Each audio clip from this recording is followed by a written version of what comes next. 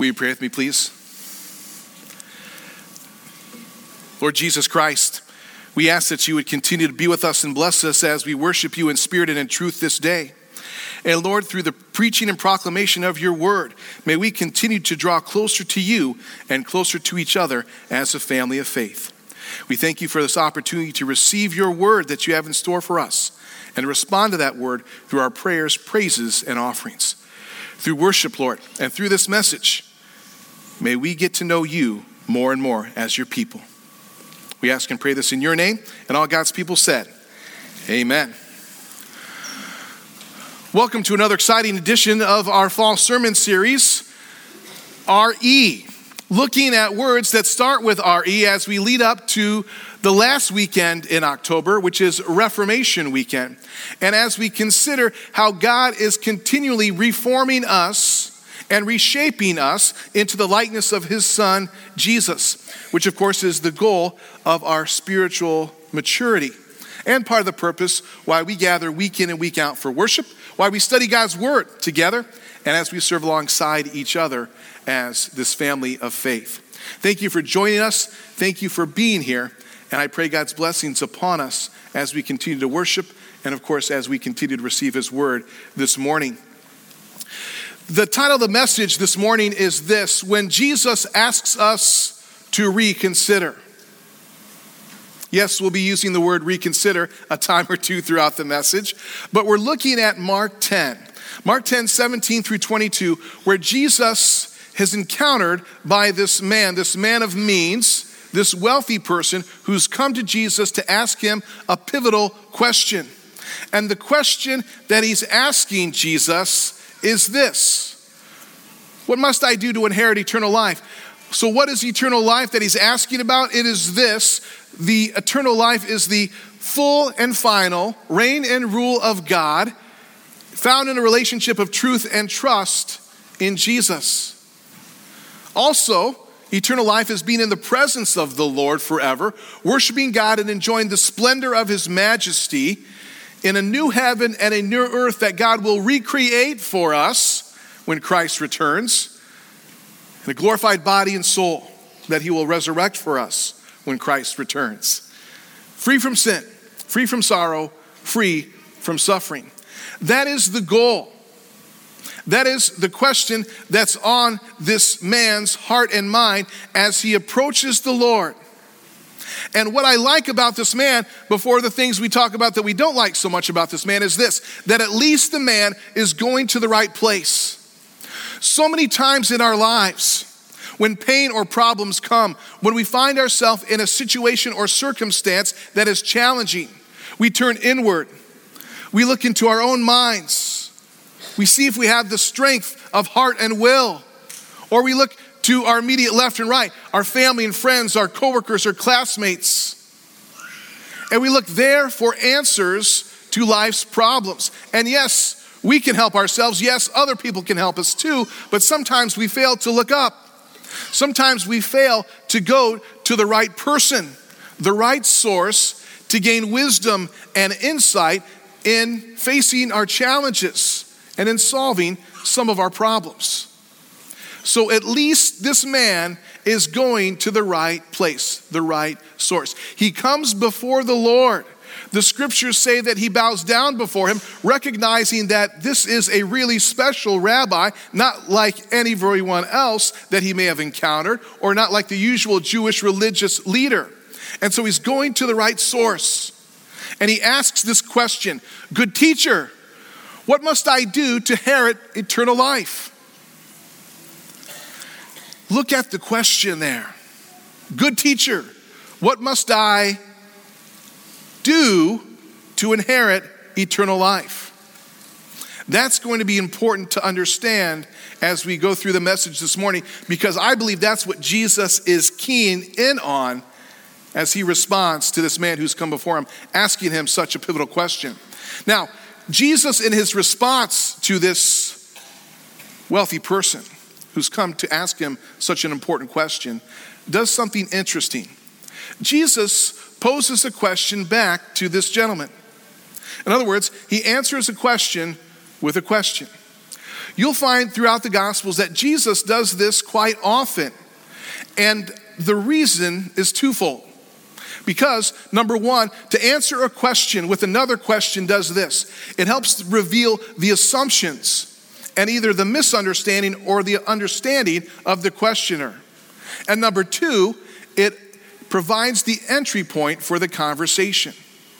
Now, this is a great strategy to have and to utilize when you are addressing questions from other people regarding life and salvation, regarding faith and ministry, regarding church and eternity. It's good to pause for a moment. Take a breath. Breathe a prayer for the Holy Spirit's wisdom and insight and timing and words. And then, instead of launching into your diatribe, drawing upon your vast experience and your incredible wealth of knowledge on theological topics, ask a question or two. Make sure you understand a little bit more about the person and what they're really wanting before you find that entry point into the conversation and before you follow the Lord's leading in your response. Now, young people out there, asking a question of the questioner is not an effective strategy when it comes to home life and things like homework. What homework is that? Or chores. What do you mean there's laundry to do? Or dishes to be done? Or rooms to be clean? What are these clothes that you speakest of, mother? Where aren't these dishes, father, that need to be washed and rinsed and dried? Not a great strategy sometimes. But when we're talking about serious topics with each other, sometimes it's good to pause and ask questions. Jesus' encounter with this man is a special encounter. And as Jesus looks to respond to the man, he's going to start delivering the word to him. The Old Testament word to him, the law-oriented words to him, the words that look an awful lot like the Ten Commandments. And we see this in Jesus' response. You know the commands. You ask me, what must I do to inherit eternal life? First, I'm going to ask you a question. Why do you call me good? There's no one good but God. But you know the commands. And Jesus starts summarizing them for the man. And interestingly, most of them have to do with the second table of the law. Well, what's the first table of the law? And what's the second table of the law? I'm glad you asked, because here it is. So first table of the law, over here, commandments 1 through 3, considering our relationship with God. Second table of the law, commandments 4 through 10, our relationship with others. First table of the law, you will not have any other gods before me. You will not misuse the name of the Lord your God. Reserve that for prayer and worship, yes. And then remember the Sabbath day by keeping it holy. In other words, have a day of rest and worship with your family to consider the things of God for your life. The second table of law has things like honor your father and mother. Honor your father and mother, young people. Honor your father and mother, adult children who don't think you need a mom or dad anymore. Honor your father and mother, right? Don't hurt or harm your neighbor. Honor your marriage. Don't take stuff that's not your own. Don't gossip or lie about other folks. Support them in their reputation and good standing in the community. And then be content. Don't covet other people's stuff or other people's people, right? That's kind of a summary of all the commandments 4 through 10 in that second table of law that have to do with our relationship with each other. Jesus summarizes these commands for this man who's come to him and asked the question, what must I do to inherit eternal life? Jesus says back to him, do the commands. And the guy actually takes the bait. And you wish he would have taken a different approach. You wish there were other words that would come out of his mouth. But in his arrogance, in his naivety, he says to the Lord, all these I have kept since I was a young person. All these I have kept. Does Jesus believe him? No, because he's going to challenge them in a little bit. Do we believe him 2,000 years later? No, we don't believe him. Why? Because we know you can't obey the 10 commandments. We know you can't keep the entirety of God's law. Not without his help, not without his power, not without the presence of the Holy Spirit working in our lives and through our lives. Let me ask you a question. Which one of you has kept the entire law of God? Which one of you has kept all 10 commandments perfectly? I can remember a time back in high school, shortly after confirmation, I knew what I was doing. I knew what worship was. I knew what the Lord's Supper was. I was preparing my heart and mind to receive the Lord's Supper. And I remember thinking back on the week prior, and honest to goodness, I said to myself, Lord, I think we did a pretty good job this week. In fact, not all much comes to mind that I need to repent of. So I'm not, are we good? Thank God for his grace and mercy in our lives, right? Even when we think that we know, even when we think that we've done all that God has asked for us, he's still gracious and merciful to us and extends that word of forgiveness for us. It's interesting. As Jesus is asking this man to reconsider his relationship with his Savior, because Jesus is going to basically try to convince this man that he is unable to fulfill the demands of the law on his own and thereby not access eternal life by himself. Jesus is also asking us to reconsider our relationship with our Savior. Please allow me to ask you a few questions this morning. First, what gods are you clinging to for a sense of safety in this life or perhaps the life to come? Is it a good name or a good family? Is it good looks or good works? Is it a good performance in life or a good performance at the job? What is it that you're clinging to for a sense of safety for your life as you look to the life to come? And what goods are you holding on to help you feel secure? Is it money or medicine? Is it the stuff that you have or the home in which you live? Is it an inheritance that's forthcoming? Or perhaps your investments at which you're savvy? All these things are good things. All these things are helpful. And you are free to pursue these things. And God bless you as you do. But to place on them the ultimate standard of providing safety and security for this life, even as you look to the next life, is perhaps misguided. And God might be asking you to reconsider your relationship with him. And why would we want to do that? Isn't this God holy and just? Isn't he righteous and perfect? Doesn't he demand an awful lot for us? 10 commandments, I can't even get those right. And I know that there's more commands in the Word of God than those. How am I supposed to fulfill all this? And that's when God comes to you and reminds you about who he is and who you are and who we are in relationship with him. And he says, take it easy. It's going to be okay. I am your God. I am with you and I am for you. How do we know this? Because we look to his word and we actually look to the preamble to the 10 commandments. Does anyone know what comes before commandment number 1? We find that these commandments in Exodus 20 and also in Deuteronomy 5 in the Old Testament. And before the Lord utters one word of command to his people in this Decalogue, in this 10 commandments, he first reminds Moses and the Israelites of this, that I am the Lord your God who brought you up out of Egypt. How many of you know that was part of the 10 commandments?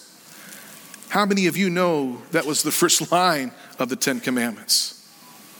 Yeah, we don't always start with that one, do we?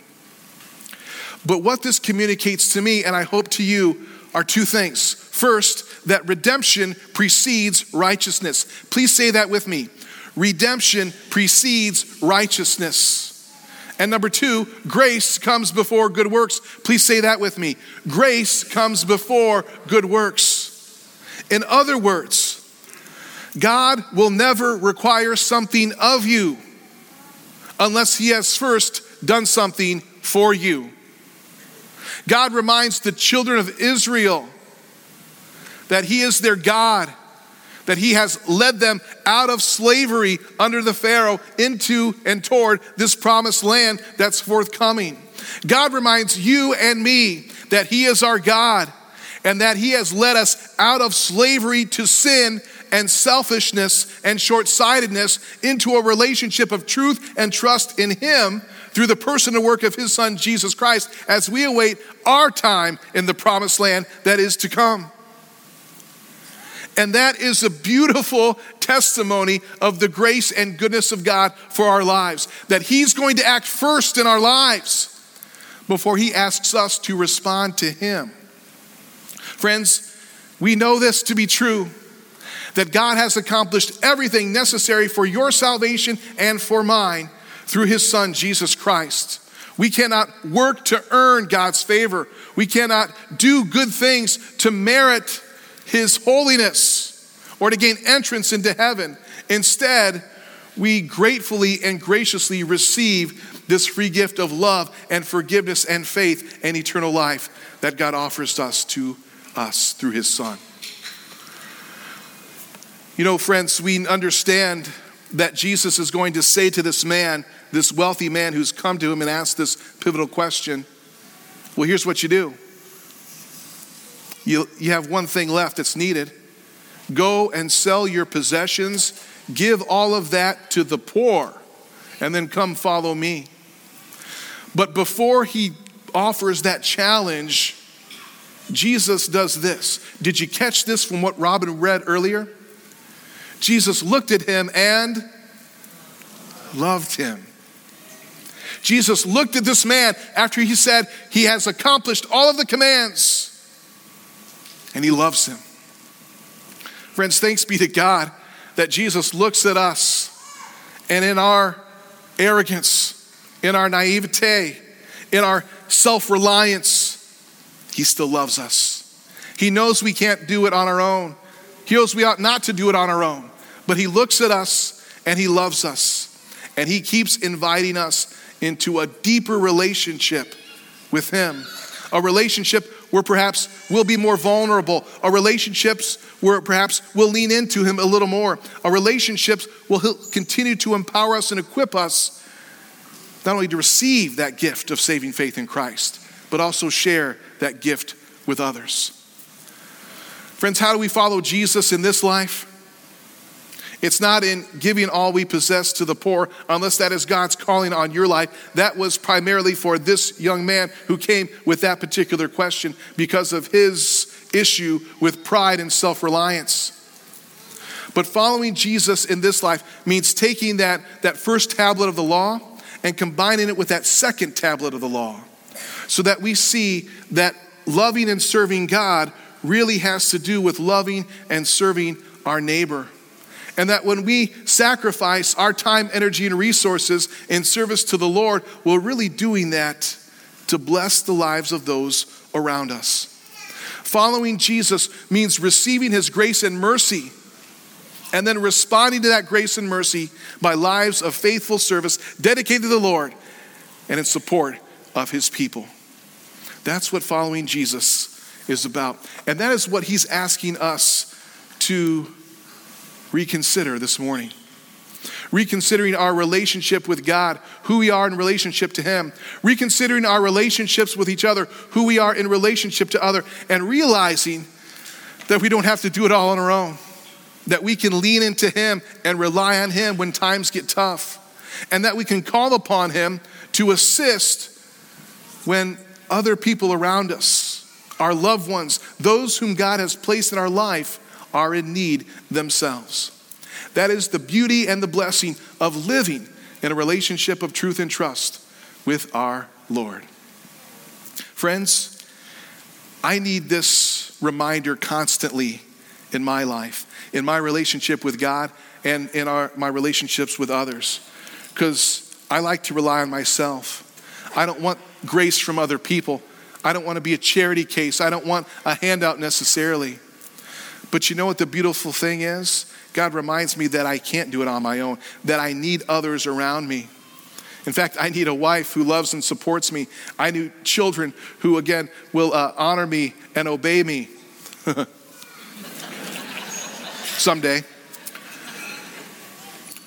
But also I need their help and their love in my life. I need a congregation of folks who are going to come around me and support our staff in accomplishing the mission of showing how beautiful it is to live with Jesus. Because the truth is, almost every day of my life since I was a child, I've been rewarded for being good, for doing good. And I think you have too. Back in the day when I went to Sunday school, we had this chart, and it was an attendance chart, and you got a gold star by your name and recorded all the Sundays that you were in attendance in Sunday school. And if you got enough gold stars, you would get a treat from the treat bin. And a treat was like a sticker or a pencil or some Jesus thing, right? And so that was kind of cool. But I was rewarded for good attendance in school, in elementary school, and in junior high and high school, even in college.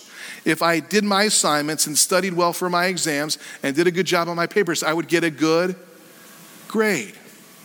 And the better grades you got, perhaps the more opportunities that would be presented to you, or the more money you would get for a scholarship. And even as an adult, if I showed up for work and did a good job at work, then I would not only get paid, but I would also perhaps get promoted. And I have more levels of responsibility. I'm not sure how that's an award, but that's how it goes. But everything in our life seems to be a reward system for being good and doing good. And God takes that and turns it on its head and says, it's not about that in my economy. And that's not how the kingdom of God works. If you want eternal life, it's not about what you do, it's about what's been done for you. So you can relax, you can enjoy, and you can be blessed in the faith and the freedom and the forgiveness that God has provided for you through Jesus Christ our Lord. Friends, I know you're smart, I know you're tough, and I know you're not going to give up. But you don't have to do life on your own. And you certainly can't earn eternal life on your own. You were never meant to. And God, thanks be to God that he's done that for you. That was the point of Jesus' encounter with this wealthy man. That is Jesus' message to you this day as well. May God be with us and bless us as we reconsider our self-reliance, as we follow Jesus in our lives and rejoice in the salvation of our Savior. And all God's people said, amen.